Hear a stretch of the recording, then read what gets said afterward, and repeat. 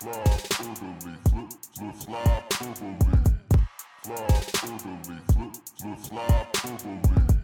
Fly orderly, flip, flip, fly orderly. This is Flyperbole with Steve Jaco and Craig Forsyth.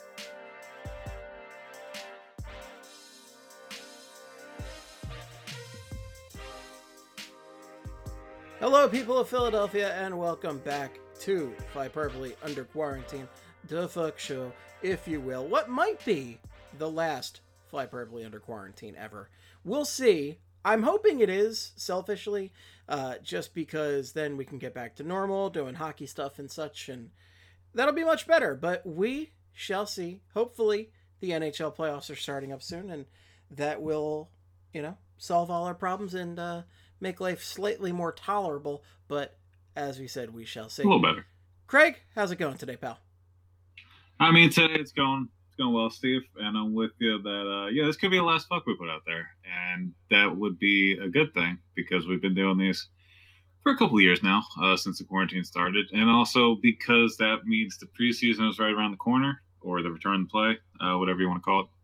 And then it should just be the rest of the regular season, and then things are kind of getting back to normal, at least on the NHL front. So, yeah, this might be it. This might be the last one. So we'll see. Hopefully there's no stoppage later in the summer, but I'm hoping this is the last fuck we got to put out there.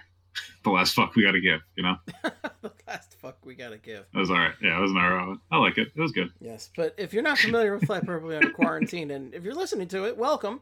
But we talk about one Flyers topic for the entire show, however long that may be. And tonight we are taking another listener suggestion here. And who is the listener that suggested this one tonight, Craig? Good friend of the show, Drew. Drewskew806. And he gave us two different, pretty much, would you rathers related to Flyers history, and said we should, I guess, base that off, make that an idea for the show. And I went through and I picked out a bunch of other, scenarios, would you rathers in Flyers history.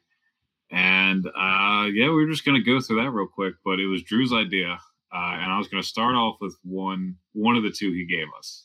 Because I feel like it might be one of the easier ones, or at least to me it would be. Would you give back Danny Briere's offside goal in 2012 against the Penguins that started the comeback in Game 1? Or would you give back that goal so then Leon Stickle would make the right call on Bob Nystrom's offside goal in Game 6 of the 1980 Stanley Cup Final? So would you give back the Briere offsides goal to give the Flyers a chance to win Game 6 in the 1980 Stanley Cup Final again? And then to possibly... As fun as that offside goal was, and it was fun because it was hilariously offsides, and it was Penguins fans, one of the greatest goals ever. Just furious about it, as they should have been. But, being on the right side of one of those it really should have been terrible calls was really nice for once. But I would give that up in a heartbeat for the Flyers to have a chance at another actual Stanley Cup championship. Yeah, I think I would too. And again, looking back at how both playoffs played out, Briere's offside goal was hilarious. And it's something that you can just say that, will piss off Penguins fans for really no good reason, because that postseason run didn't mean shit. But I would definitely just go with that goal because they lost the Devils in the next round. And I would take a chance at, like Drew laid out, winning a possible third cup, and also shave off a couple years of the drought. Talk a little bit. That wouldn't really help me a lot because I would still, we still haven't seen a cup, Steve, but it would help the argument of Jesus Christ, it's been forever since he won a Stanley Cup. So I say you give back that Briere goal just to give them a chance of possibly winning in 1980. So, the Flyers probably lose at home in Game 7 in really painful fashion, but that would be, give back that chance to take a shot at it. I had another would you rather based off of that one question, Steve, and it was, would you give back the Flyers win over the Penguins in the 2012 playoffs to have them beat the Penguins in the 2009 playoffs? And I think I would trade that in. Oh yeah. for a couple of reasons. Yeah. Again, it's just 'Cause- given where the positioning, right? Because the 2009 playoffs, the Flyers were just that close to the cup and hoisting and having a championship, whereas in 2012 that was the first round. It was a lot of fun, but that was the first round, and then the Flyers were exhausted for the Devils, and they sucked against the Devils. Yeah. Well, 2009 too would have been. They would have kept the Penguins from winning the cup that year too, because the Penguins they beat the Flyers that year, then they beat the Caps, and then they beat the Hurricanes before they beat the Red Wings in the cup. I think the Flyers had beaten the Caps the year before, and then the Hurricanes. They were that was like a miracle run for them. They're the 6th seed, and they beat the Devils and Bruins in dramatic fashion in Game 7. So that's a team I think the Flyers could have beaten. Like that could have been other Canadians in the Stanley Cup or in the Eastern Conference Final. So I think I'd give back that 2012 win to see what the Flyers could do in 2009. They might lose in the Stanley Cup Final, or they might lose in the second round to the Caps. But if it means the Penguins aren't winning the Cup and the Flyers would have a chance, I think I'm for it. So that was one I got based off of Drew's. So you're saying give up the 2012 win too? Yeah, I think so. I mean, this one's more biased just because we know how 2012 ended, but also given the fact that the Penguins would go on to win a championship, I would rather go with a chance at 2009. Yeah. And then the second one Drew gave us was, would you give up the LeClair goal, the John LeClair goal against Buffalo in Game 2 of the 2000 Eastern Conference quarterfinals, the puck that went through the net and helped the Flyers win that Game 2 and ultimately the series, and then they went on to beat the Penguins in the second round, the one where Keith Primeau scored in 5 overtime goals to kind of pivot the series, and then they lost to the Devils in 7 games in the Eastern Conference Final. That was the Lindros hit and everything that came with that. So would you give up the Flyers getting the benefit of the doubt on that LeClair goal if it meant that Michael Leighton made a save on Patrick Kane's shot in 2010? So wait, this is a 2-for-1 here? Like we have to... So it's pretty much, would you give up the LeClair goal, which, as Drew pointed out, would mean that if the Flyers, they ended up losing that series to the Sabres, or you change the butterfly effect or whatever, you're not going to get that Primo 5 overtime goal now. And you may also not know what happens or how maybe the Lindros saga isn't closed there either. But would you give up that goal that the Flyers got gifted back in 2000 so Leighton could make a save on Kane in 2010, if that makes sense? I'm saying there's again, a lot of threads here in this one. It's a couple threads. Yeah, it's pretty much. I think the big question was, would you trade Primo's 5 overtime goal for a chance to see what happens in that Flyer series if Leighton makes a save? I think that's pretty much what it comes down to. Because looking back at the goal, I mean, we've talked about the goal before. It was the goal that went inside the net. They did all the replays and the reviews, and it's still deemed a good goal. But the Flyers won that game 2-1. Shouldn't have stood as a goal at all. They could have. I think they left Philly up 2-0 that series, and then they ultimately won in 5 games. But that's a different series. They don't win that series, or they lose in Pittsburgh, because that Pittsburgh series, they were off to a pretty shaky start too. So they could have. It's pretty much just the idea of, would you give back that LeClair goal? Like, there are a lot of threats, but I think the big thing is just the overtime goal, the Primo goal for a chance for the Flyers to win 2010 again. Well, if it's the straight up LeClair goal, that's a no-brainer for me. Because as hilarious as the through the side of the net goal is to me, and it is one of my all-time funniest Flyers moments. It's up there with, half the shit Scott Hartnell. I do enjoy it. It's one of my favorites. But if it's that straight up for the Michael Leighton, Patrick Kane goal, I mean, that's a no-brainer to me. I want the Flyers to get a chance to win that cup, to come back in that series. Although I have my doubts whether the Flyers could win that game regardless, because they really were at the end of their rope, especially, Chris Pronger, who had played just so many minutes in that series already and looked gassed. But, if you're talking it's the straight-up LeClair goal, that's a no-brainer. LeClair goal and Primo, the 5 overtime, which is my favorite Flyers goal of all time, that's a little more interesting to me. That's a little tougher. I think I'm still, as much as I love that 5 OT goal, and it being my favorite Flyers memory, I still think I would go towards the Flyers winning that, getting a chance to win that cup. I agree. What's Yeah, that's where I lean what to. specifically still bugs me about the Leighton goal is just how shitty it is. It's just such a piss poor goal, a goal that doesn't make sense, and the whole delayed reaction, the fact that the only person who realized it went in was Kane, and him celebrating before it's all just terrible. I would love to erase it. I would do many things to erase that memory. Yeah, yeah, I would too. And because again, looking back on it, the Primo goal is great, and I love the Primo goal, and it's one of those things that as Flyers fans you hang your hat on. But I want to see some cups here. Again, we're getting older. We haven't seen a cup yet, and all these memories are nice. But if it means a chance to get that close to winning it all, I think I'm gonna have to trade it in. So that's where I'm leaning on this one. I went a little bit off this path too, with the Primo overtime goal, and it was something I think I threw out to you when I was pitching this idea. Would you give up Primo's 5 overtime goal if it means that Scott Stevens hit on Lindros does not happen? And if you think that one's too easy of a choice, I can back it up a little bit further. No, that's a tough one too. That's definitely a tough one. I'm gonna go with getting rid of the Lindros hit because two factors. The Flyers were on the verge of getting to the cup, and not having that deflating Scott Stevens hit on Lindros completely changes that game, because that happened at a point in a game 7. Yeah, it just destroyed that game. Like, he just completely blew a hole in that game when he laid that hit on Lindros. It also just was a terrible ending to Eric Lindros' Flyers career. And Eric Lindros is my all-time favorite Flyer.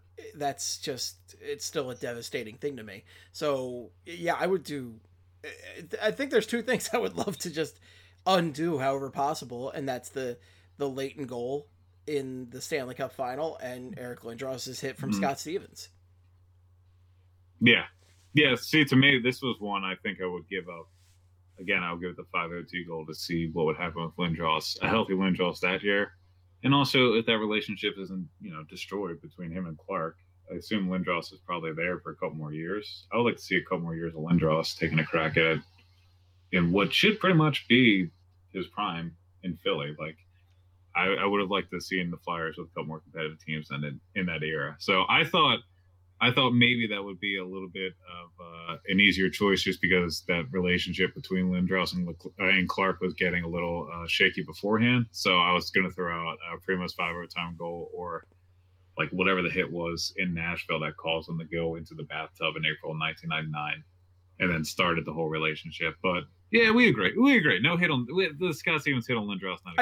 Not a fan. In general, Eric Lindros is one of my biggest what ifs in Flyers history, just based on if his career goes completely differently, and he doesn't get all those injuries. Like if Kasparaitis doesn't exist in general and lay those dirty hits on him, and what a piece of shit player! God damn it, I hate him.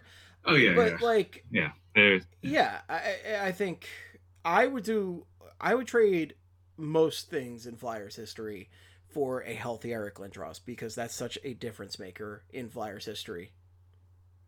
I can't think of a what if right now, but whatever the what is to see Lindros and play in this era would be, like, would you give up seeing Giroux play in this era to see Lindros play in this era?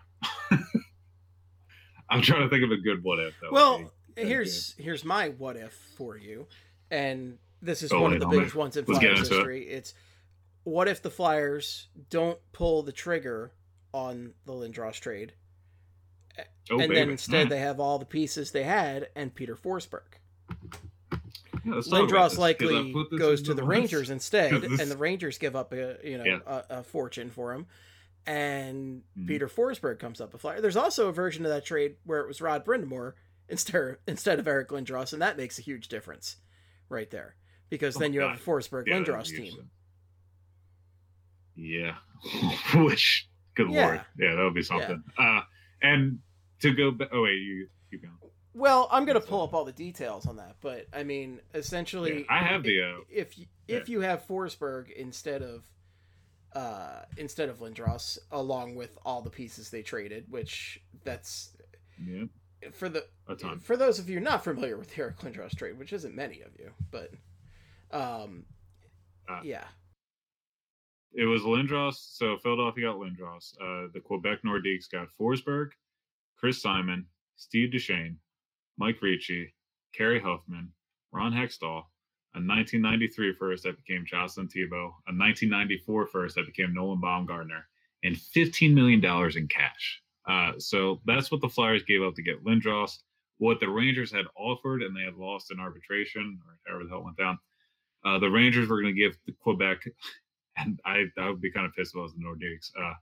Tony Amonte, Alexei Kovalev, John Van Beesbrook, Doug Waite, a 1993 first that became Nicholas Sundstrom, a 1994 first that became Dan Cloutier, and a 1996 first which became Jeff Brown, who was eventually a bust, and $12 million. I just feel like the names mentioned on the Rangers end of the deal are more insane to give up than, I mean, like now, Peter Forsberg, but at the time, like giving up Amonte and Kovalev and Van Beesbrook back then was kind of a little crazy. Doug Waite was a really good player too. A little bit. And Doug Waite too. Yeah, Doug Waite, exactly. So and then a bunch of firsts on top of that. So but yeah, to Steve, to your point, if they had kept, they didn't do the deal. That means the early 90s Flyers have Forsberg, Chris Simon, Steve Duchesne, who, by the way, he's a little bit before our time, or a little before my time, but had 15, 20 goal seasons as a defenseman back then. Mike Ricci, who was, not Yager, but still an NHL player. Kerry Huffman, same with him. Ron Hextall, an NHL goalie. And then a couple younger players, they wouldn't have taken Thibault and Baumgartner like the Nordiques did, but you had two younger players to Mark Recchi and Brind'Amour, who are already here. That seems like a pretty good fucking team. Seems like a pretty deep team as is, even without Lindros. But like just Forsberg, Recchi, and Brind'Amour are all in the top six is, I don't know, that's a pretty good with Ricci. And yeah, I mean, that's a pretty good top six. Yeah, right that's there. a good damn team. And also the goaltending, I think, can't be underestimated here, because then you have Ron Hextall in there for a couple more years in the Flyers uniform, instead of having Tommy Soderstrom and Dominic Roussel in there. Who were # bad. Yeah, just fucking terrible at the jobs. And I was trying to look at the defense. Kevin Dineen was also on the team. He was pretty good back then. He had 35 goals in 92, 93. I was looking at the roster back then, the basis off of I looked like Gary Galley and Dmitry Yuskevich were only defensemen. But again, for a team that was they were going pretty hard to rebuild in the early part of the 90s. If you had those guys up front, you could probably piece something together and put together. I mean, that 97 team got to the cup, but that was a top heavy team.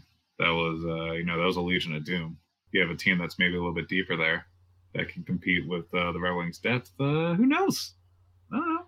This is an interesting one. I'd say this is one of the biggest, if not the biggest, what if in Flyers history, because that's such a massive trade, and the fact that Forsberg ended up being such a superstar in this league.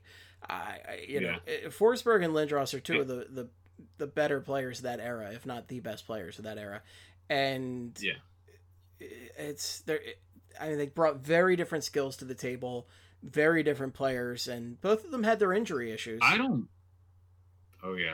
Fucking Forsberg's ankles. I don't remember. I don't remember anything about. I don't know anything about how hyped up Forsberg was. I know Lindros at the time. Like at the time, if you were mentioning you're throwing Forsberg in for Lindros, it would kind of feel like one of your top end prospects for a deal for McDavid is what it sounded like at the time of that trade. So like at that time, you're kind of like, okay, yeah, don't even think about it. Oh, absolutely. That's what the attitude was at the time. Yeah, if he was still hyped up. Like, yeah, okay. Well, I mean, Forsberg, I'm sure he was, well looked upon because he was drafted early, but he wasn't looked upon like Lindros was. So it's just that it's one of the things in retrospect. Yeah, you would find another piece to include instead of Peter Forsberg, but because I think the Flyers never would have given up Forsberg if they had a crystal ball and could have seen what he would become. Right. But it is a really difficult decision in retrospect because you don't know what would have been a better Flyers team ultimately. You don't know who would have had more success. Yeah. And I mean, also you don't know how the Rangers would have done with, because they would have had, we can look at that angle. They would have had Messier and Lindros in their top six. Yeah, and they would have still had. I mean, they would have had Leach too. They would be like they still would have Richter. Like they still would have a They lot might of have still components traded of for the team Gretzky that too won. in '97. Yeah, yeah, and I mean that would have been. So you look at that team that won in '94. '94, and they can probably win. They might be able to win another one or two in that window because that was that was the team the Flyers beat in the Eastern Conference Final. Yeah, '97. So and hopefully, I guess like the cheerful way to look at it is you would think that the Rangers, if the Rangers are better in that decade, they would have eaten into some of the success the Devils had. Like they could have, maybe they would have beaten them in '95. But then again, it's the Rangers winning those times instead of the Devils. But I don't know. I mean, it would change. This is a good one for just the entire league because then the league doesn't get those Red Wings Avs rivalries back in the '90s either. I don't think those would have been like Forsberg being a prominent player on the Avs was a pretty big part of that. Yeah, I mean, he was involved in a little bit of that stuff. Sakic would have been there, and they still would have been good. But yeah, they still. Here's the thing: they still would have do they compete to the? Well, would they have had Wah? Because are they ready to compete at that point? Yeah, and that's the thing. Yeah, and again, yeah, and like they aren't. I mean, they aren't who they are without Forsberg or Wah. I don't think they're not even. Yeah, they're still good, but they're not 2 cups in 5 years or whatever. Like that feels. Well, I mean, like they kind of need this deal to go. Sakic's still going to be good as hell in that era. There's no doubt about that. Right. But I mean, Colorado went out and made the trade for Patrick Waugh, knowing he was one of the best goalies in the league. And if Colorado's not in that position, maybe he just doesn't go there. Maybe he goes somewhere else. Yeah, and he was pretty good for them back in the day. Had some good runs with them. Yeah. So that is, fuck. I don't know. I mean, at the end of the day, I don't know. I mean, I guess the other question it's a lot. It's easier to say now. Yeah. The other question is, does Peter Forsberg do as much on the ice? Is he as exciting of a presence on the ice for Philadelphia Flyers fans to make as many people of our era Flyers fans? Because I think if you ask a lot of people around our age range, if they're Flyers fans and why they're Flyers fans, what drew them into the game, it was the play of Eric Lindros. And Eric Lindros, despite what many people of our father's generation might say, he had a very appropriate Flyers game where he had that physicality, and he was just a big bulldozer of a player at times, and he could fight, and he was the full package. He brought everything to the table, where Forsberg was just an unbelievable skill player. But does an unbelievable skill player, really draw in on Philadelphia as much as, say, an Eric Lindros does? I think that's a fair question. I don't know if Forsberg would have scrapped enough for Flyers fans. I remember him being physical. Like, he could stand his own ground. And he was a pretty big monster when it came to reverse hits. But, like, the playing style and not being North American at the time, that might that might have hurt his stock a little bit. I think it worked out for I don't know if it's for the better, but it just doesn't feel like it could have worked out any other way, even though it would have. It definitely could have. Yeah, it worked out well. I mean, I did enjoy Lindros on Flyers when they actually got along. He was good, and I think it's. I guess the thing too is knowing the Flyers. We're talking about putting this team together and then being patient during a rebuild, probably for the first time in their history. So I guess like we're talking about Forsberg being part of a successful team out in Colorado, but if they were here for the mid '90s and that team doesn't compete or come close to winning again in the mid '90s, Clark's not going to be patient with that. Like he could have blown up that. They could have blown up that team with Forsberg before the stuff with Lindros would have gone down on a separate timeline, if that makes sense. Like, I feel like he could have blown up that Forsberg team before 2000, before shit went down with Lindros in Philly. If, like, you were to work up this timeline and things didn't go as planned, which I don't think shit went as planned when Lindros was here. I feel like a lot of big things happened that, like, 97 and 2000 should have been times the Flyers were just like competing in the cup and they didn't get a single like cup win at either of those times. Not like they didn't win a game in the Stanley Cup. Not just didn't even get there both times. But Yeah, I don't know. So I mean, Would I rather? I'll just uh, stick with having Lindros because he was my I favorite think I'm player. gonna do that But too. man, if I could look in on the alternate timeline, on the alternate universe, where the Flyers had Peter Forsberg and it was Forsberg versus Lindros every year when they were Flyers Rangers, like that's a Oh crazy man. era. Oh god. Because Yeah. the big No, that would thing have to been remember, nuts. folks, is Lindros did not want to play for the Quebec Nordiques. He was not going to play for them, and the Flyers and the Rangers both wanted him. It was down to those two teams. So there's really, I mean, I guess there's a universe where Lindros says, "Yeah, I'll play for the Nordiques," but who gives a shit about that universe? Because who gives a shit about the Nordiques? Bunch of salty people in Quebec about to fill in our mentions right now. It'll all be We it'll care. all be in French, am I right? So I won't even be able to read it because I only speak English. Just will know. Chump. That's right. Oh my god. Rock, flag, and eagle, baby. But that's, I would argue that might be the biggest what if in Flyers history right there. Yeah, that is. I got another one for you though of a similar ilk Right on here, me.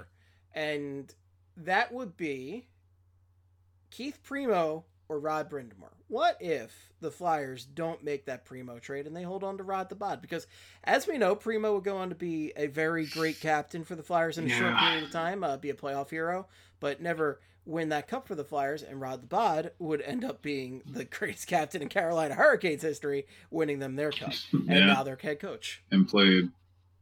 Yeah, and he made like when they were winning, when they won the cup, I think he was playing like 26 minutes a night. Like we talked about the other day, the guy was a freak. So he pretty much just played like a more successful version of Primo's like style hockey, pretty much. Like he was just a workhorse all over the ice, and I think produced more too. So like I think I would honestly. I don't know. Like there's a lot of memories with Primo too, but I don't know. Like that, I think if they do have Brind'Amour there, because they Brind'Amour played for longer than Primo too. So I don't know if you had that same lull in 06, 07 that kind of bleeds into what the hell does post that season look like for the Flyers if Brind'Amour's here to kind of. So Brind'Amour would go on in 01. He would put up 2001. He put up 56 points. 0102 55 points, 0203 37, 0304 38. So he looked like he was kind of on tail end for a few years. But then 0506 70 points, 0607 82 points, which is crazy. He's 36 years old and he puts up 82 points. I don't think anybody saw that happening. It was kind of nuts. 51 51 19. Like he for a few years, like big years. Primo was the obvious choice, right? But then Rod the Bod comes out of the lockout and comes out flying for a couple puts up those monster seasons. Yeah. And again, like I'm thinking of Primo, I'm thinking of like we talked about 10 times already, that 502 goal. And if we're already removing that part of it, that game tying goal against the Lightning, that shorthanded goal against the Lightning in like game 4. This is a good one, but I'm gonna say. I mean, I'd just like to see what it would have been like with Brind'Amour. Yeah, I don't know how that 2004 run would have looked, but I don't know. I don't know. Yeah, because I don't know though, because the times he was better. Yeah, the times he was better too. Like the matchup when the Flyers were really. We would have made the Flyers better then, but I don't know if it would have mattered. Like 05, 06, they lose in the first round. 06, 07 is the worst year of our lives. Like I don't think him being here instead of Primo. I don't think that makes that big of a difference. I'm fine with Primo being here. I'll go with that. I'm not getting out of my comfort zone. I'm not gonna think about it too much. I'm gonna go with Primo. I guess the thing is also with Primo outside of 03, 04, never put up. Well, he has 2 runs where he put up a decent amount of playoff points, right? Primo's got 99 to 2000 where he scored 13 points, and 03, 04 where he scores 16 points. So he's got 2 good runs, and he didn't really do too much in the runs in between there. Whereas Rod the Bod is kind of similar where he's got a couple more. Yeah, the 97 He's got 96, 97, 21 points. Great run. 0102 had 12 points in 23 games. And then 05-06, he had 18 points in 25 games, but that was when they won the cup. Yeah. Yeah. So obviously, you know, it worked Yes. out well for the Hurricanes eventually, but again, for a couple of years, it did not look that great for them on that side of the trade. And No. like this, Primo probably still gets traded somewhere because he never quite hit the point that they wanted in Carolina as far as him being, yeah. you know, a real star down there. I mean, he had 2 straight seasons before he got traded to the Flyers. He had a 63-point season and a 62-point season. So, but I think they wanted him to be a superstar down there, and he didn't reach that level. And Brind'Amour ended up just being a solid captain. I don't know. I kind of want to say I want to roll with Brind'Amour here, but man, Primo's got some of my favorite Flyers moments. It's Yeah, I mean that's the difficult thing about that one is I feel like it's just Primo. Like I would trade back Brind'Amour for the time he was. Like I trade him back and forth for the timelines where they were better at. Like I feel like Brind'Amour was better in the time when the Flyers didn't need him to be better. Like you said, he was dipping out before the lockout, and that's when Primo was putting up all these fucking monster goals in that postseason run. And then after the lockout, that's when Brind'Amour took off and Primo started to decline. So like there's an obvious point where you want either of them on your team, but I can't go back and say definitively I would rather. I don't know. They were both pretty likable players here. It's kind of hard to pick between the two, but I think I'm fine with this timeline. all right. So you're gonna stick with Keith Primo here. I think so. Yeah. I don't know. Yeah, it's the hard part. Stop laughing at me. The hard part is just because Primo's got those indelible Flyers memories, whereas Brind'Amour's remembered more for just being the hard-nosed, tough player, whereas Primo's got one of the biggest goals in Flyers history with the 5-0 goal, and he also, you know, has those heroic moments in the Lightning series. Yeah. Yeah. Yeah. And I don't know. I'm not a. We did write off the 5 overtime one a bunch, though. So, I mean, we got to pretend like we do care about the Primo goal. It all just comes down to Primo on this. This entire podcast is just about That's what pretty much if what it is. Yeah, Keith Primo just, you know, a little bit better luck health-wise. What are we talking about here? What are we looking at? Big centers in Philadelphia, no luck health. Oh, God. Yeah. Which, actually, I do not have another would you rather based off of. I don't have another would you rather based off of Lindros or Primo, but I was going to give you one because I think it's a little bit interesting because we do talk about this trade a little bit. Not related to anything else we've been talking about, but might start the next string of questions here. Would you go back and prevent the Bobrovsky trade if it meant there was no Sean Couturier here at all? So where I'm getting at with this was when we had Charlie on a couple of weeks ago, I believe he said that part of the thing was Bobrovsky said that he didn't really want to start after they brought in Brizgalov. So bringing in Brizgalov meant the relieving of the cap, which led to the Richards and Carter trades. So if they had just let Bob play it out, they didn't go out and get Brizgalov, which then kind of forced the Flyers' hand to trade Bobrovsky. And if they didn't go out and sign Brizgalov, they wouldn't have made the Richards and Carter deal, and the Flyers got Couturier back in the Carter deal. And knowing how well Couturier has played over his NHL career, would you go back in time and let the Flyers give Bobrovsky a bigger window to see what he could do in 2012, 2013, 14, 15 with a semi-put-together Flyers team? Or would you rather have this timeline where we have Couturier and you know how well he's been playing now, and we think we have the answer in that with Carter Hart? All right, so... So do you want me to run through it again? No, I know you're... You got it. I'm just thinking it through, that's all. So... Yeah, I got you. If you want me to... No. Listen, I'm just formulating my thoughts. You're jumping all over it. I'm just formulating my thoughts, bro. I'm sorry. Come I'm on. not, Come on, yeah. bro. I know. I'm not used to talking to people right now. Oh, my Yeah, God. So the difficult thing here, obviously, is that Sean Couturier is an amazing player, the actual most underrated player in the league with no apologies to Alexander Barkov. Legitimately, yeah, absolutely. It might actually be the most underrated player in the league. It's kind of insane at this point, but yeah, keep going. Do I want to give that away? But I really do think the Bobrovsky trade is complete bullshit. Just a complete, that whole sequence of events is a complete sham. Just ridiculous. I really want to see the alternate universe where the Flyers let Bobrovsky develop, where they hold on to Richards and Carter, keep that team intact, and see what they can do. I've been fascinated by this since it happened. I've wanted to say, you know what? I am going to go with holding on to Bobrovsky and not making that Carter trade, not making the Richards trade, and not getting all those great players that we've seen as a result. I will say, because he did win a couple of Vesnas here in the meantime, after getting traded from Philly. And I think the Philly teams, if they didn't have to do all that roster juggling and they did keep Bob and Richards and Carter, I think they could have come close and done it. Maybe in that from like 2011 to 2013, 14. This for me is just, it's not really fair because of the hindsight, because now I know that the Flyers have heart.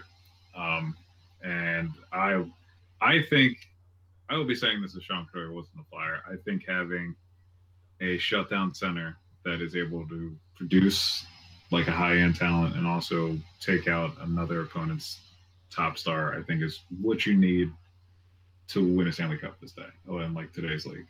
You need goalies, but I feel like if you go back and you look at Taves, you look at Kopitar, you look at Bergeron, you look at Ryan O'Reilly, all these teams have amazing goaltending, and then a player like that. I guess Bobrovsky, he is an amazing goalie, but I feel like it's kind of harder to find a player like Couturier and lock him down. And sometimes you don't need elite goaltending. You have these types of players helping you out along the way. I don't know. I feel like, I don't know, the Bobrovsky trade, the whole entire handling of Bobrovsky was wrong. But I don't know. Again, like looking at those teams, I'm trying to think of, on defense, they would have lost Pronger over those years too.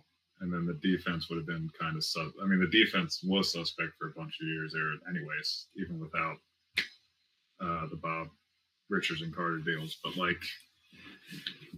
I don't know if Bob's goaltending is enough to cover the defense and make it turn into anything tangible, if that makes sense. Because the 2014-15, the Flyers, the Richards deal too was a pretty long one, a really painful one that I think the Kings still were on the books for it this year. I think it was still a cap hit for him this year, and he hasn't been a part of the Kings organization for 4 years now. And that was, the Flyers traded him over 9 years ago. So that contract could have became a big issue. It could have. They didn't ship it out, but do the Flyers handle the Richards situation better than the Kings do, though?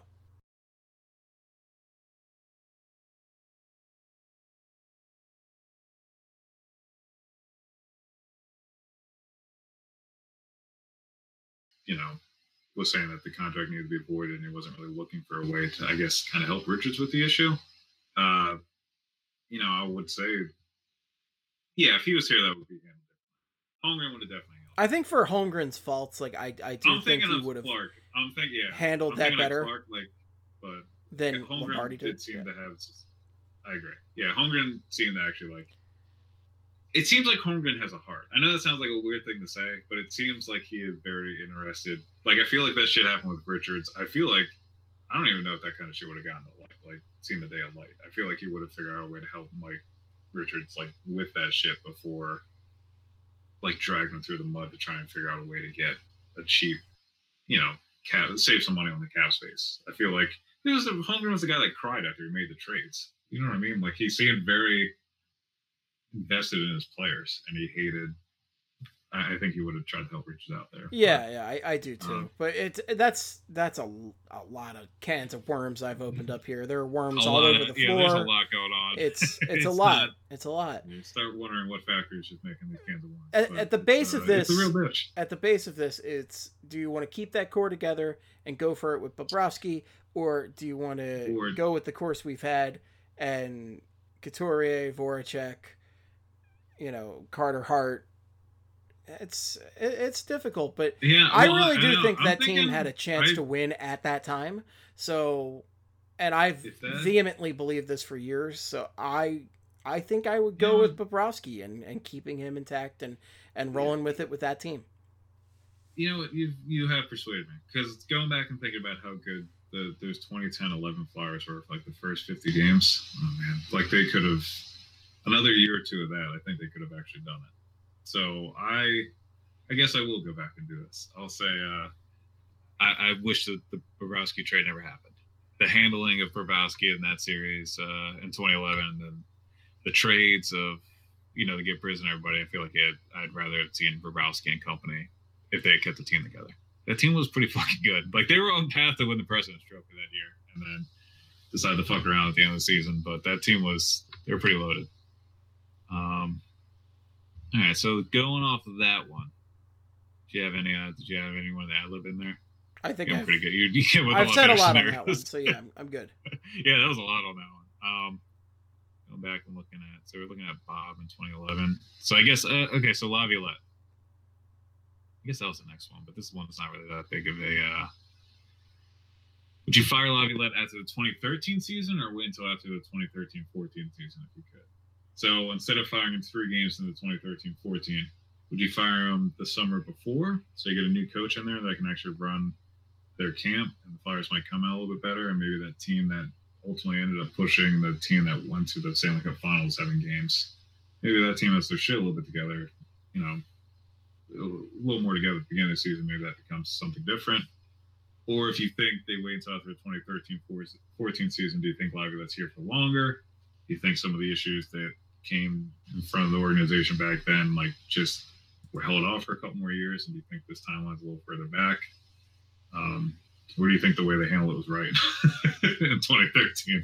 So I guess this is the only one I could think of to segue off that was, do you think the Flyers should have fired Laviolette earlier or later in the process? Oh, I think it should have Before been 20. earlier. I 100% think Yeah, it should have I been was earlier gonna- because all the rumors were that he was on the chopping block anyway. So why not just pull Yeah, the trigger that's true. and do a proper coaching search during the summer? This one's Yeah. driven me nuts forever. It never made sense how they handled this one. Firing him 3 games in really was just a disaster. Like the last Paul Holmgren, well, not the last Paul Holmgren disaster. His name is Andrew McDonald. Yeah. But no, I agree, because I think, and to go along with that too, LeCavier, which we've talked about a bunch during these talks, the only reason why he signed here apparently was to be a part of Laviolette's system. And I mean, if he's fired in 2013, LeCavier's not coming here. Also, if he gets fired after 2013, that might mean, like you were just saying with the AMAC deal, that might mean that Holmgren's also on the way out, and then the AMAC deal and signing never happen, never take place. So I'm saying before the 2013-14 season, just because I think it would have sped up this process altogether, and I think Ruby behind the bench was a little bit of a downtime during this franchise and didn't really lead the shit. Like it was just 2014-15 we win that season. No, it's going to be a bad season, and I mean we got Ivan Provorov out of it, but it didn't feel like there was too much building outside of that, especially like now looking at the team 5 years later. Yeah. All right. Other ones. So What's I got up? one for you. Lay it on me. Would you rather? Let's get in here. You're eliminating one move here, okay? Would you rather Oh shit. eliminate the JVR for Luke Shen trade, or eliminate the acquisition of Andrew McDonald? You can only get rid of one.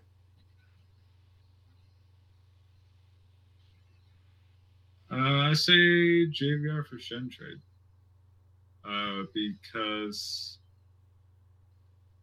I mean, I would like to see after they do that deal, the offense was never the same, and the Flyers didn't. Luke Shen was an equivalent on defense to what JVR is up front. And the whole idea of after you made those Richard and Carter trades was it was going to be Drew and JVR's team. So then you had one season of that where the team made the second round and both players were pretty useful during those runs. So I would have liked to have seen. We can talk about how like bad these last couple of years have been, or like the years after those big trades happened. But another big trade along with that Shen JVR one was trading Hartnell for Umberger. So I think if those teams had Giroux, Hartnell, and JVR in those squads too, like those are two other pretty good forwards up front. And the big problem with those early like 2010 Flyers teams were after that 2011 run, like those teams just didn't have depth up front. It was all like Michael Raffles on the top line during that 2014-15 season. So I'm going to say the Luke Shen JVR one. Because that was just, that was like an exodus of talent for like no reason. That was, you just lost the top six forward for nothing. I was expecting a little more pushback. I completely agree with you. I think JVR for Luke Shen is one of the great shitty trades in Flyers history. Never made sense to me. Like, at least with Richards and Carter, they're both really good trades. Like, Paul Holmgren got the best value he could have gotten for those guys.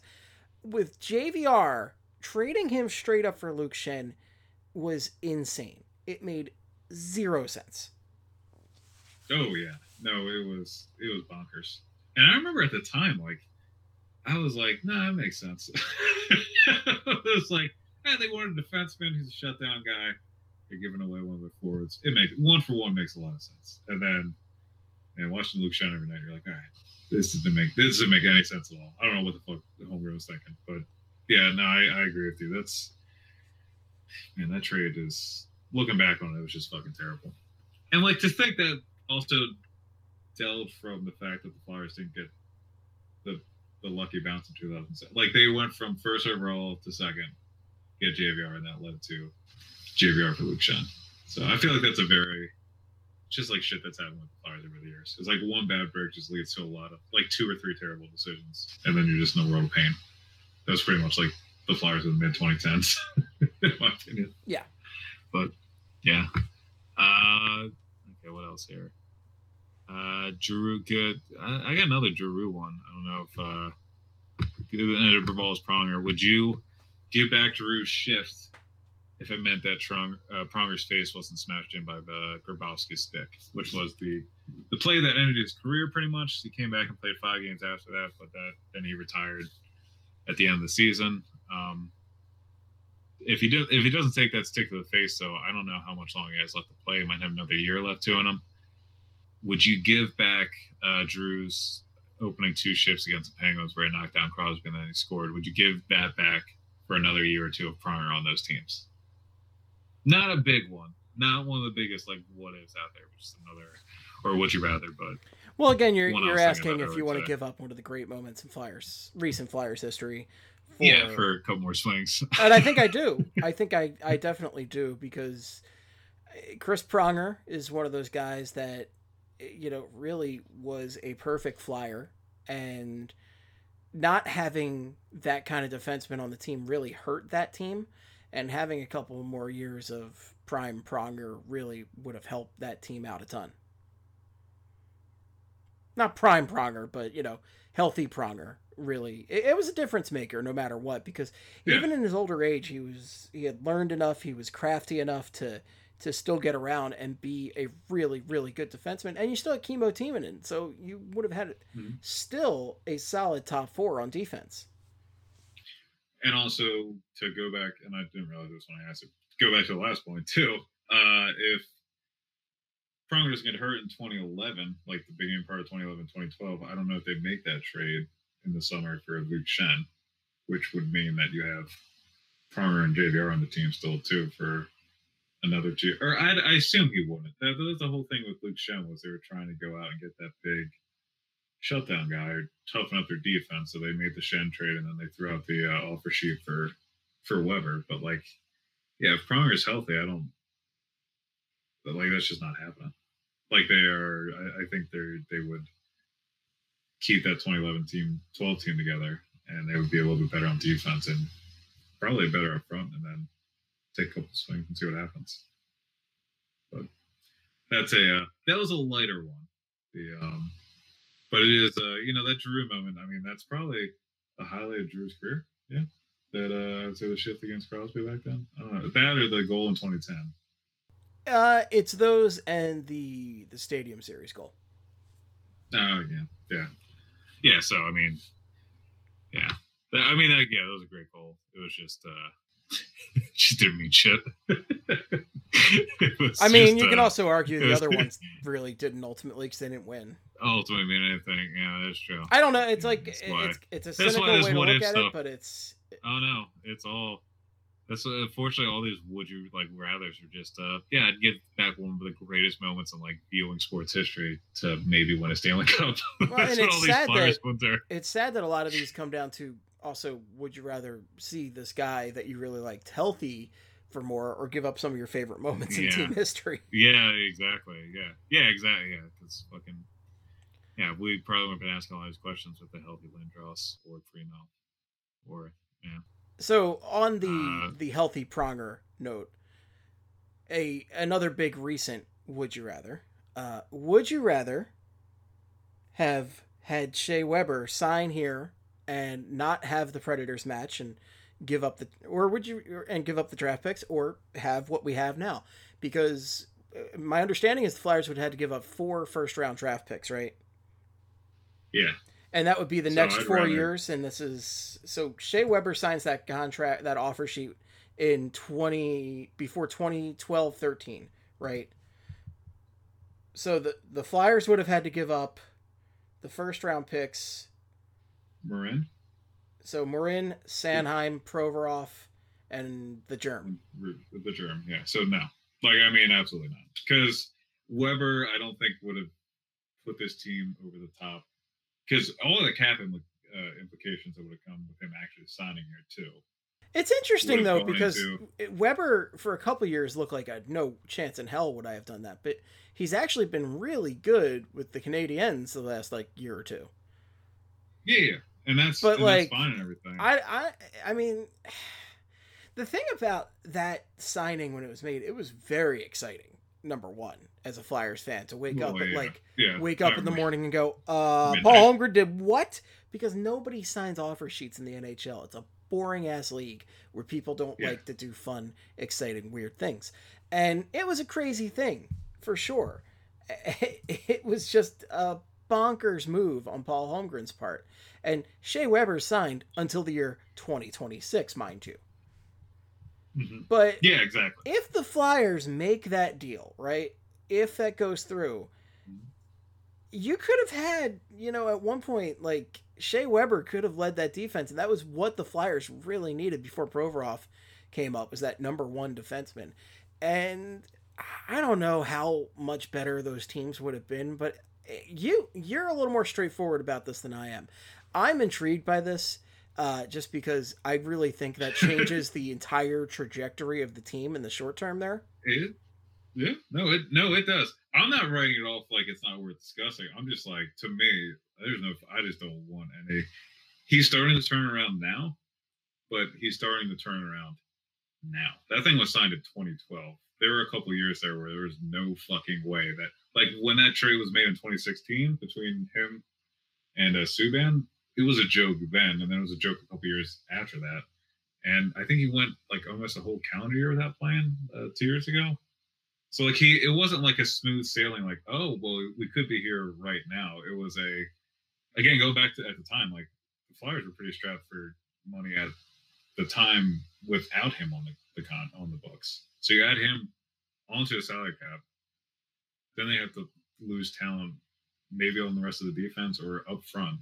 So then it's got to be Weber carrying Brizgalov and other people up front, while you lose out on Sanheim and Provorov. That alone, that the first round picks for Sanheim and Provorov don't make me regret the Flyers not getting Weber at all, because I'd rather be in the Flyers position with Provorov and Sanheim right now going forward than the Canadiens are with Weber going forward. Because I don't know. I don't think the Canadiens are. They're not really knocking on competing.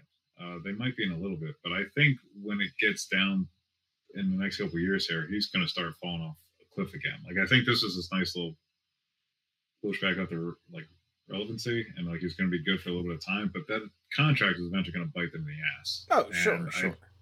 Yeah, and like where the Flyers are now, you can't look at where the Flyers are now and say that like drafting, developing hasn't put them where they are right now. Provorov and Niskanen are one of the best defensive pairs around the league this year, and Travis Sanheim was a pretty damn good 3.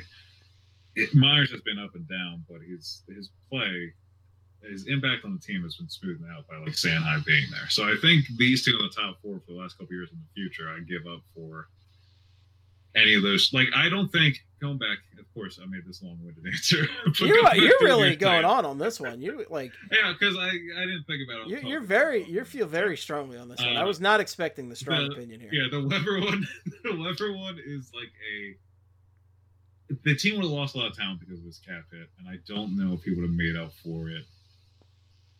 Like, I could see a way where that team could be interesting, and like he could cause, like he could have just carried that defense as a one-man operation. Maybe not as good as Pronger, but I could see him doing that. But I don't think it would have equated to anything. Like, it would have been them getting to the second round. I don't know if it would have put them over the top in any of those seasons. But sometimes that big defenseman, that number one defenseman, can be what you need in the playoffs to get you through over the hump. And you still would have had a little bit of chemo Timo. You would have had a little bit Ghost come up Coburn and Coburn. So there wasn't all trash on the defense, and you might have had less trash back there. Like, you might have never had Nick Schultz or anything like that. No, yeah, and then, I think it's a little more interesting than you. I think you are. No, you're right. I just think they would have had more of a chance to maybe jump in and win it then. I don't know. I don't think they would have been as close as they needed to be, but it would have made the team significantly better. But ultimately, because they got Provorov and Sanheim, it does seem to have worked out for the Flyers much better. And again, that cap hit goes until the year 2026, which is bonkers. So again, like he's having a nice resurgence and everything. And really, I think he was averaging like 26 minutes a night, and like all of his numbers look great. And he is like, it's Shea Weber, he's playing defense. But again, he's how fucking old, and we got 6 more seasons of this. So like, I don't know if that end's gonna hold up. But to your point though, that is looking back on those defenses, that was their big problem. Was Tiemann and Coburn were still fine. They were just playing way up. Like, Coburn was a 2, and people would still probably would have been upset with him if he was like a 4 on that defense. That's like with how much he was being used. So if you add in Weber, and then everybody gets moved down a little bit, okay, that's actually a fair argument. I could see them being a little more competitive, but like, I don't know. Man, I'm a draft guy. So the 4 first-round picks and knowing what 2 of them turned out to be, I think I'm still going to go this way. And because we'll talk about this question in like 2 or 3 years. I want to see. I will say though, I was very disappointed this didn't happen at the time, because I thought Shea Weber would have been such a perfect Flyers defenseman, and especially coming off an era where Chris Pronger was so pivotal to that team and such a force. I wanted that so bad, because getting a big defenseman that can also move and be smart is huge, and not something you're increasingly seeing this less in today's NHL, and it's exciting. It really excites the caveman part of my brain that watches hockey and enjoys it, which the caveman part of my brain is not really that satisfied these days. I love hockey and I love the modern game, and I'm glad less guys are getting hurt off of those kind of players. But, man, I really enjoyed a good smackdown, a good giant hit from a defenseman, and Shea Weber would have been great in orange and black, but again, the deal was crazy. I really do feel like that is a huge problem with the NHL right now. It's not I don't want to say it needs violence. It kind of needs violence, though. It needs something that makes you hate the other fucking team, because that's what also drew me into it. Like, when we're doing the Why I Hate These Team articles last week. 2 weeks ago now, whatever. And I did the one about the Leafs. I found a clip of Ty Domi and Sandy McCarthy talking shit in like the '99 playoffs, and it was just before a face-off, and it was just them talking a lot of shit. And then McCarthy swinging out to the side and like shaking his gloves, like, let's fight. And then Ty Domi just giving him like clapping his fingers, like, yeah, keep talking. And like, it was just 3 minutes before a face-off, they're just yelling at each other. And then they start skating around the ice, and McCarthy's doing like the chicken arms to like let him know he's being a wuss about it. And it's just like, that's just not in the game anymore. No, the hate isn't there's there. No reason to hate. like the hate is what made it so fucking good. And like the playoffs are, I still love the playoffs and it's a lot more intense than the playoffs, but I want to know these teams fucking hate each other. Yeah. I just want to see, like, I just want to see some fighting. I want to see some hits. I want to see guys get in each other's faces. I don't know. I wanted to see some intensity, and I feel like the game's got to get safer. I get that, but I wish there were just ways it could still be in your face, like Red Wings, Avs, Flyers, Penguins, rivalry level of intensity is all. And I feel like that was nice about the lower scoring era that we grew up in compared to what's going on now, I guess. Well, the Like, thing it's about weird the now, lower it's scoring like- era was like the guys, there was more violence to compensate for the lower scoring. You know, there was Yeah. bigger hits and more scrappy. And sometimes guys. there's insane violence. Yeah, insane like, no, I'm not saying violence. Like, but a not- lot of I'm not filthy like we need plays. more Like, Marty McSorley. well, the problem was you had Marty McSorley, you had Scott Stevens, you had Darian Yeah. Hatcher, guys who would just be filthy, filthy players. Yeah. Oh my god. Well, yeah, in the clip of Hatcher when he knocks out Crosby's teeth and he just drags him like his stick off his body or whatever afterwards. Like I don't feel like that stuff hasn't been. The hit he did on Jeremy Roenick back in the day, where he, I believe, dislocated his jaw. Broke his, yeah, way back. Oh my god. Yeah, I'm like I guess like see that stuff is like.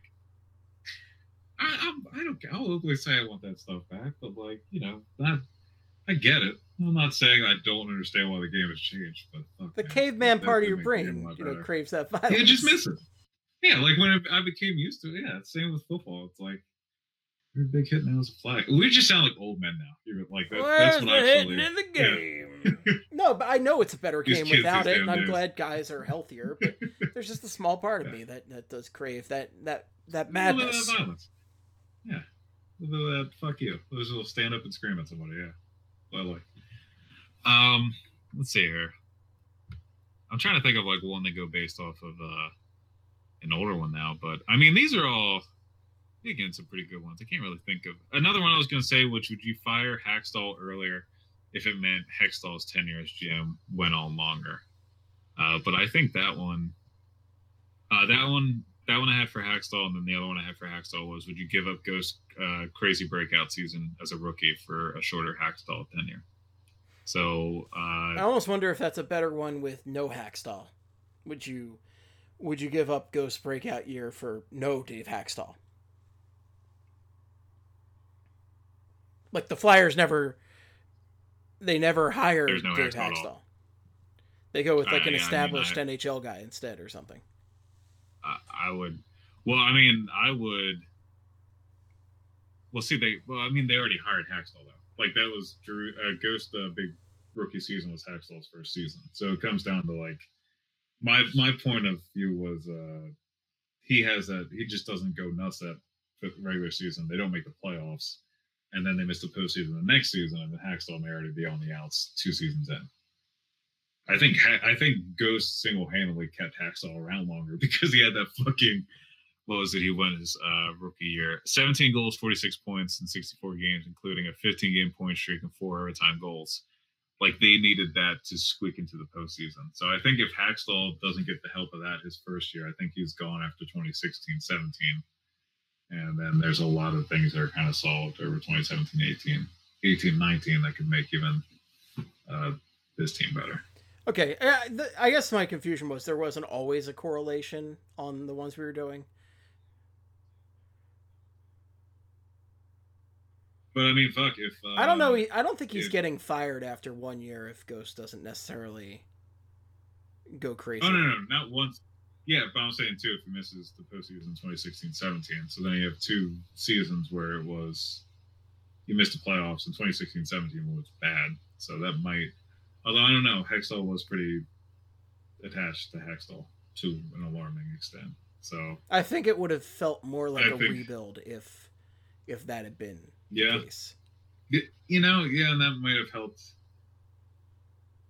I guess if Ghost does not, if he doesn't have that big a season too, that kind of does help Hextall's. I think Hextall's thing is just messaging. Yeah, like I don't think we saw how everybody reacted with the Sixers and saying, "Yeah, we're gonna suck and rebuild." If you commit to one or the other, I think the city. Oh no, we've already talked about that. But see, yeah, I mean, yeah, we've already gone. It doesn't matter if you commit or not. If you're not winning, people are going to get mad regardless. Yeah, people are going to. Yeah, so that is true. I mean, half the city, if not more, hated the Sixers for doing the process.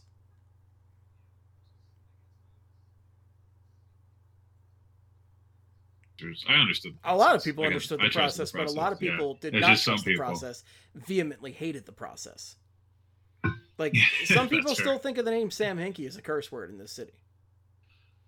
Yeah, which is just something. I mean, there's a lot of guys. I mean, we've talked about Ron Hextall in regards to Ed Wade, who had built the Phillies up and then couldn't get them over the hump, so they brought in Pat Gillick, who was an experienced GM who did get the Phillies over the hump, did the moves to get them to win the World Series. The Sixers were hoping that Brian Colangelo could fill that, and then he couldn't help but make shitty secret Twitter accounts to spy on people. And then the Flyers are hoping the Chucky 2 trades, Chuck Fletcher, can be that guy. And so far, seems to be doing the Pat Gillick role just great, but I'll knock on wood there and hope that he keeps on keeping on. Fans, so it's a tough one, frankly, but I think most people would probably do whatever they could to shorten Dave Haxtell's stay. Dave Haxtell's tenure, yeah. So I agree with that too. I think the big one I was looking, like the main one I want to talk about was the Haxtell getting fired, like before Hextall, I guess, like with whatever timeline that would be. And I was looking at the summer of 2018, so that would have been right before he got fired, pretty much. He got fired in the early part of 2018-19. That was after he got absolutely fucking abused by the Penguins in that playoff series. His second playoff series after the Caps abused him in 2016. So, like, there was more proof of him to go then. And the hires in 2018, if I was looking back correctly, Rob Brind'Amour, Barry Trotz, Jim Montgomery, David Quinn, Todd Reeder, Bill Peters. Now, obviously, some of those names you don't want. But the first couple, Brind'Amour, Barry Trotz, and Jim Montgomery were all guys that, I mean, if they were behind the bench with Hextall, I don't know if it would have been the worst timeline. But I agree with you that I think he is going to be the Ed Wade, though. I think he's going to be the guy that push all the buttons beforehand, and then somebody else comes in and knows how to finish off the job. And I think Fletcher is looking like he's going to be that guy. When Fletcher was first hired, I was a little more worried they're going to do more reactionary running and gunning like they did in 2013-14. They just try and make sure they got a playoff spot again. So now that I see that's not the case, and he actually knows how to evaluate talent at the NHL level, I think the Flyers are set up. I really think the Flyers are kind of set up to be pretty scary for the next couple of years here. With the players they have, the young players they have in the product, like in the pipeline and everything, compared with Fletcher's ability to. Fletcher hasn't been. I mean, his drafting's been pretty damn good so far as well. I mean, there's only one draft, but York, Brink, and fucking Mason Millman look pretty good, and he has one draft to his name. So, I agree. Get Haxtell out of the fucking building now. I think that might be the favorite. So, whichever one that would be. I don't have any. Where are the other ones? I had another Haxtell one here, I think. Nah. Oh, I guess another one I could ask you, just kind of related to everything we've been talking about, but not in the last couple minutes here. Would you trade? And this might be, how long have we been going? This might be one of the last ones too, because I think we've gotten through most of them now. Yeah. Okay. So, would you give up Drew's game-winning shootout goal in 2010 against the Rangers to secure a playoff spot? Would you give that up if it means that the Flyers win Game 6 and Game 7 of 2004 against the Lightning to give them an appearance in the 2004 Stanley Cup Final? Like, would you give up the entire 2010 Stanley Cup run for the Flyers and Flames in 2004?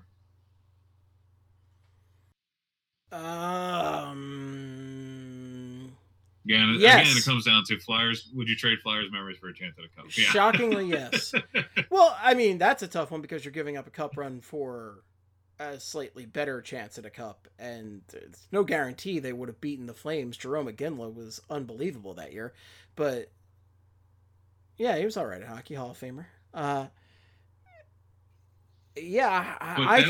think I would go with that just because I thought that 2004 team was really good and could have won, but And the main problem with the '09 team is that they did eke in, and they really fought the Blackhawks hard, but man, the Blackhawks were just too freaking good. They really were. Blackhawks were too good, and if you really And their biggest you want the thing was they had objective Bufflin as their pronger. You know, their and he was playing forward. yeah, He was playing forward that fucking. like he series. was That- the like, one that guy who team could was take on loaded. Pronger, and Pronger hadn't found somebody who could really take him on in that playoff run to that point. Yeah. When you look back, honestly, if you look back at that 2010 Blackhawks team, like I think Brian Campbell's on the third pair. So like what are we? How is that even a 6-game series? Like when you think about it, like when you look up front, there's fucking. I think Sharp is on like the third line that series too. So they were just absolutely fucking loaded with talent. But also, like if you look objectively at that Flyers 2010 run, I mean, I think you can make a pretty good case that 2014 was more talented, just because the Flyers 2010 team got a few more breaks to get to the Stanley Cup final. But like 2014, there were a bunch of injuries. They had that hard series against the Leafs that they won in 6. I know the Devils were winding down, but they had rolled over the Devils in that series too without Scott Stevens. And I think the Flames would have been an easier opponent than the 2010 Blackhawks. So I think I would. Like I think what we're just saying here is, if you guys know how to experience other timelines, you can see if the Flyers won a cup somehow. Just let us know, because like we're willing to give it all up just to see the Flyers do it once. So, you know anything about going back in time, traveling history, all that kind of shit, you let us know. Again, 4 months in the quarantine, so let's get it figured out here. We're still under quarantine technically, right? We are supposed to be inside. Yeah, well, I mean, most Okay. people won't tell you that, but that's I don't know true. anymore. Like I just I'm Wear your mask, assuming they were people. supposed Wear to your be mask. inside. All right, I got another one for you. I got a throwback one here. Bring it on. All right.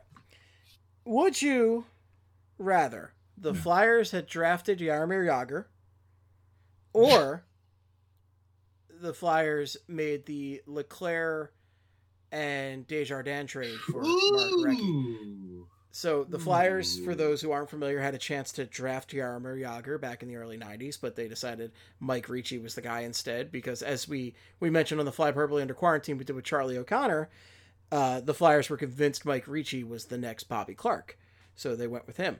Disagree on how those careers panned out. There's not a clear side who won. But that's what the scouts had thoroughly believed going into it. And they didn't draft Jaromir Jagr. It would go on to be one of the greatest NHLers of all time. He is, yeah. But so a pivotal move, though, for the Flyers to bounce back into relevancy and become one of the really good teams in the late 90s was a trade they made where they sent Mark Recchi to Montreal, and they received John Leclerc and Eric Desjardins. And as we all know, John Leclerc would become one of the best goal scorers in Flyers history, and Eric Desjardins, one of the really, really great, solid defensemen in Flyers history. And I don't think those Flyers teams are nearly as competitive if they don't have those two players. But if they have Jaromir Jagr instead, that number one keeps the Penguins from probably winning 2 cups in the early 90s. Like, if the Penguins end up with Mike Ricci instead of Jaromir Jagr, they might still win some cups, but, probably not. But if Jagr's playing with, let's say the Flyers still make the Lindros trade and Jagr's playing with Lindros. Mm-hmm. Yeah. I was thinking about that. But now, at the same time, we do know how it worked out with Leclerc and Desjardins, and those guys were really great Flyers. Now, if I can, your own would you rather, to make this a whole fucking Inception kind of thing. Do the Flyers still make that Leclerc Desjardins trade if they have Forsberg instead of Lindros? I absolutely. Oh, that's interesting. Oh yeah, that's interesting, isn't it, Steven? Yeah. But we didn't resolve mine first, though. Yeah, we did not. But I'm going to pretend like it is the person who I'll figure it out. Is it too impossible? It's too impossible. No, I would say. I mean, it's hard to say you don't want Jagr. Like and like the idea of like, I guess the question is like, do you think the Flyers, if they had Jagr, because they still went for it with Ricci, like Jagr probably had to be part of the deal for Lindros then, wouldn't that be the situation? So if Jagr ends up being part of the deal for Lindros, Forsberg likely isn't part of it. So then you end up with Lindros and Forsberg anyway. Yeah, that is true. Yeah. Yeah, in which case. But so you end up with, like, if they draft Yager, you probably end up with either. Well, and the thing is, did Yager play right away when he got drafted? I believe he did. I think he did because the. So what if Yager doesn't put the 90s. Flyers in the position to be as high up in the draft as they were? When they drafted Lindros. Oh, yeah, that'd be the thing. John LeClair is a top 5 all-time Flyer for me, too. So it is definitely hard to say I would not have drafted or traded for John LeClair. I really like Mark Recchi, too, though. So if they have, like, Jaromir Yager, Recchi, let's say they get Lindros still. Man, that's a team. But then Desjardins isn't back there on defense, and who the hell plays defense for the Flyers? Yeah. Pretty much, I think the other thing we're paying here is, like, there's so many ways it could have just worked out for the Flyers in the 90s. And then it just didn't. Like, they could have drafted Yager and had a couple of these other, like, monsters and gone on to win a cup somewhere along the line there. And it just didn't. Like, it all just fell apart. But, yeah, besides that depressing point, I think, I mean, fuck. The thing with Yager is, like, if he's going to stay here for a bunch of years as a Flyer. I'm not sure he would have worked out here. It's the same thing as Forsberg because 90s Flyers fans wanted the same feel. And not necessarily the fans, but the front office was, you know, we've talked about it. They're not the most European-centric. They didn't really like Europe. Yeah. It's not the case anymore. But back then, the Flyers were all about, like, you know, still having those tough and gritty North American players. I mean, the mascot is named Gritty for a reason because it's still talked about as the number one Flyers trait. Yeah. Oh, when Provorov was selected in 2015, there was a non-zero part of me that was happy that they didn't gloss over him for Lawson Krause because, you know, Provorov was not North American. And yeah, that is a factor to it. I guess for me, then it comes down to, as is usual as a Flyers fan, how many cups does that take away from the Penguins if Yager isn't there? I'd say at least Yager's one. Not a part of the cup team.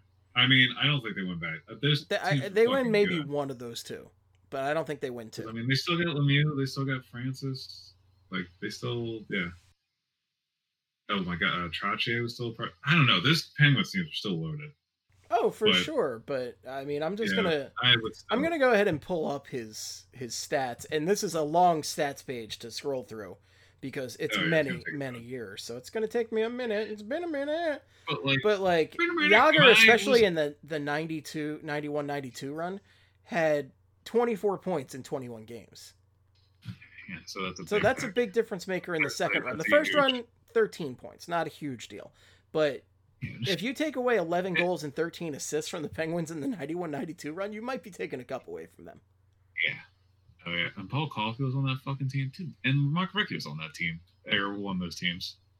Lemieux, Recchi, Kevin Stevens, Larry Murphy, Joe Mullen, Ron Francis, Yager, Coffey. Yeah, Yager played Yager played the year after he was drafted, too. Because he was in the Stanley Cup final. I personally think 13 points in 24 games. That's a very big what if. Like if the Flyers had drafted Yager, you know, that's a big what if. But we also know John LeClair, again, consistent 50-goal scorer for the Flyers, one of the great all-time Flyers goal scorers. Yeah, no. And it's hard to say. And the thing is, let's talk about the team fit, right? John LeClair, Johnny Vermont is such a consummate Flyer, not a flashy guy at all. Yager would have conflicted with the media here, would have been a big story. Like, he ended up coming in at exactly the right time for his fit in Philadelphia, where the attitudes weren't the same, and he was a lot of fun, and we all loved him. Yeah.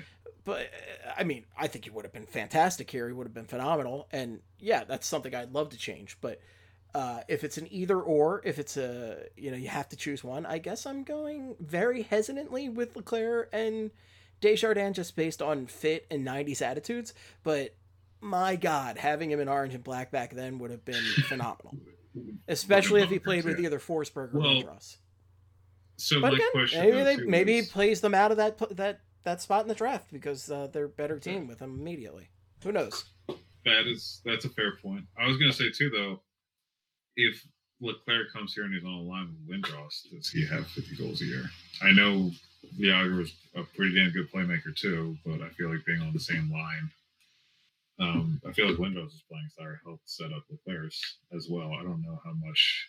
I assume Leclerc would still put on some fucking goals, but I'm saying is that a factor to it too? I mean, Yager Like the scored Legion a of Doom. shit ton of points, which, people did often consider him like a selfish, and I'm using air quotes that nobody can see here, a selfish player Yeah. for that. I mean, this dude scored 149 points in 95-96. I read that right.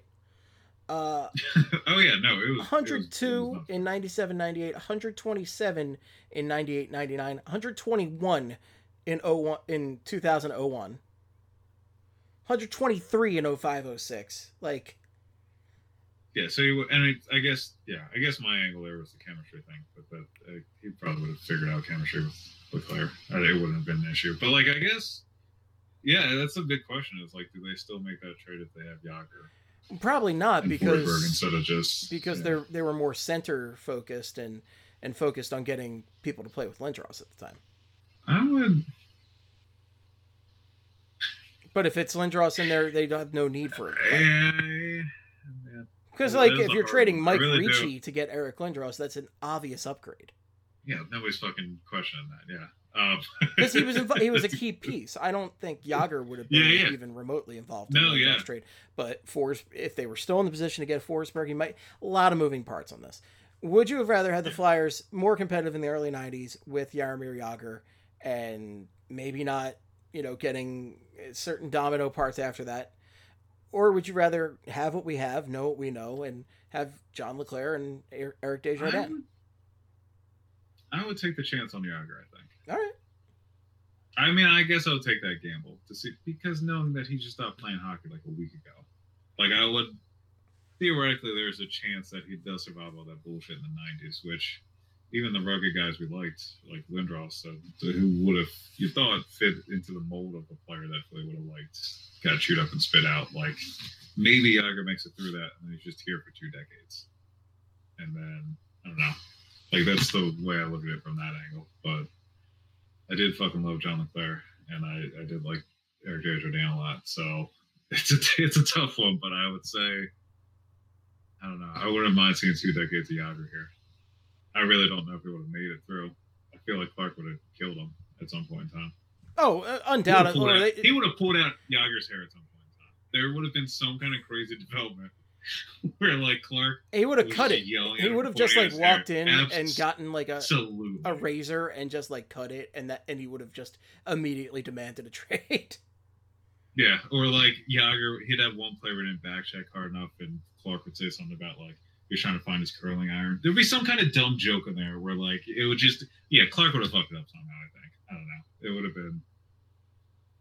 So yeah, but still sticking with Yager. I'm gonna go with Yager in this timeline because fuck it, Yager did. I mean, he did handle the league there for a while. The Yager Forsberg Flyers. Boy, and 2 of them. But again, he probably plays too well with whoever they get to. If there was some timeline where just, and I don't even care what the production is, just the puck possession of like rookie Claude Giroux and aging Forsberg and Yager all on the ice at the same time, no other team will get the fucking puck. It would just be them like passing the puck around the offensive zone the entire time. With a keep away for like 60 minutes. I could watch that one Forsberg shift where he just like circles the entire offensive zone like over and over. Oh yeah. Oh my god, old Forsberg highlights are. There is a goal he had against the Panthers that I still saw it years ago, and I'm gonna look for it like now tonight. But it's no wonder his ankles went out on him. He used to take so many hits and just stand still with like his feet at awkward positions just to hold the puck and just like go through it and then dance through more people. I would have loved to have seen him in this era where the game's a lot more free and like open, because he would be able to do that and still plow through it. I feel like he'd just be like a slower version of Ovechkin to an extent. But yeah, that was it. I'm done rambling.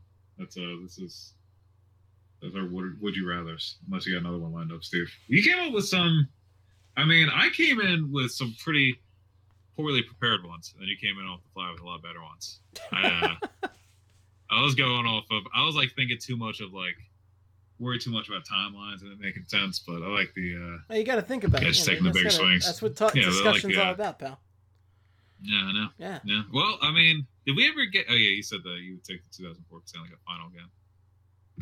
About the giving back Drew's game winner in the shootout for a chance in 2004. That one, and then yeah, we don't need to do the Patrick Kane one. Let's get out of here. No, I don't want to talk about him. No, I don't want to do that either. Yeah. Gross man. Don't need to talk about him. Yeah. Let's talk about Nick Grossman though for at least 25 Oh, minutes. Yeah. wait. Would you rather Nick Grossman or Nikolai Zherdev? No, Jesus Christ. Zherdev. Ugh, Zherdev. That's the next fuck. It's just would you rather shitty player edition. I'm in for that. If we do another fuck, which okay, you know what? I'm in for that. Hey, all right. And just impossible shit. We even could make this "Would you rather" a weekly Flyperbole segment where we just come in with just one for each other, and it's just increasingly shitty players. Yeah. Start out mediocre and just work our way. Like we start out with like a Jason Smith or somebody else equally mediocre, and then just keep working our way down the list until we're talking about Nick Grossman. Okay. It just all works back to being a slam for Nick Grossman. Yeah, he kept that extra N in his name hidden for so long. And he was also, people forget to talk about this, he was fucking bad at hockey. Like, dude, I don't think people forget to talk about it. Yeah, it's just they don't want to talk about it. I get that. But I think we as a society need to talk about it. He was bad. Do we need to talk about it? I think we all know. Man was slow, liked to just hit the glass now when it came to clearing the puck. I mean, he just wasn't good. Yep. Not good at all. I'll leave it at that. Yep, not good. Yeah. Not gonna do it. Folks, that's all we got. Not gonna do it. Folks, if you have any feedback for us, any what ifs you want to throw at us, the best place to reach us is on twitter.com.org.edu.ca. You can reach Craig at sportsarbad.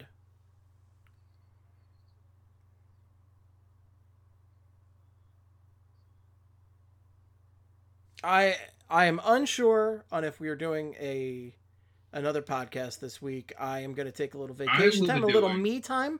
Craig might be doing a little Q&A for you folks. There you go. I was going to say I might be doing a Q&A later in the week.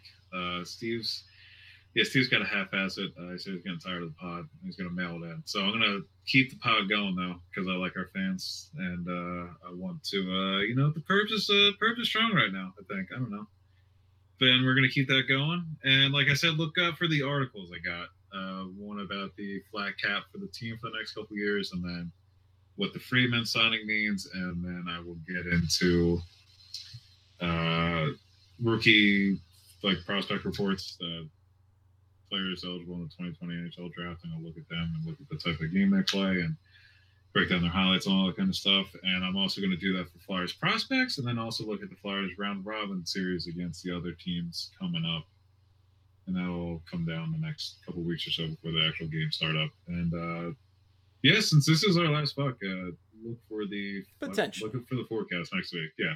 Flyers forecast Flyers forecast will definitely go down next week. The plan is to pivot back to the Flyers forecast and give you your weekly look ahead for the Flyers as they enter the bubble and they take on the other 23 teams for NHL domination, even though they will definitely not be playing 23 teams. Yeah, that is true. They will not be. They will not be. Maybe like 5, 6, 7. We'll see. But, we'll see. There's a lot that we're going to see about. But be on the lookout for Force Perbole as Craig answers your questions later this week. You can reach me at Flyperbole or at Esteban, but for your hockey needs, make it Flyperbole. Follow BSH Radio. Follow Broad Street Hockey. And again, apologies if we don't do another one this week, but sorry, not sorry, in the words of the famed poet Cole Beasley, because I needs me some vacation time. I've been cooped up in this house too long, and as you know from listening to Fuck every week, I'm losing it. I'm completely lost. I'm done. 80 stinks to stir crazy. You're losing your mind right now. 80 stinks. There we go. I'll take a drink to that.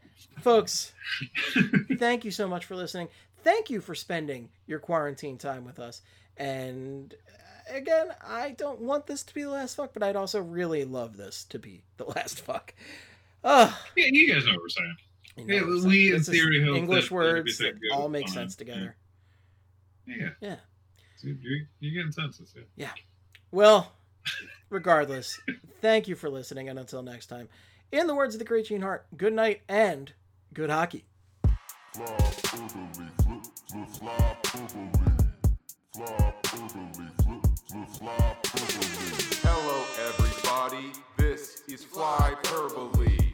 It is a podcast about hockey, mostly the Flyers, but also other hockey things, like other hockey teams that play the sport of hockey. Steve, but not Steve Hartnell, and Craig, but not Craig Berube. No, this isn't all those hockey guys. These are the guys who watch the hockey sport. Yeah! Flop orderly, flip, flip, flop orderly. Flop orderly,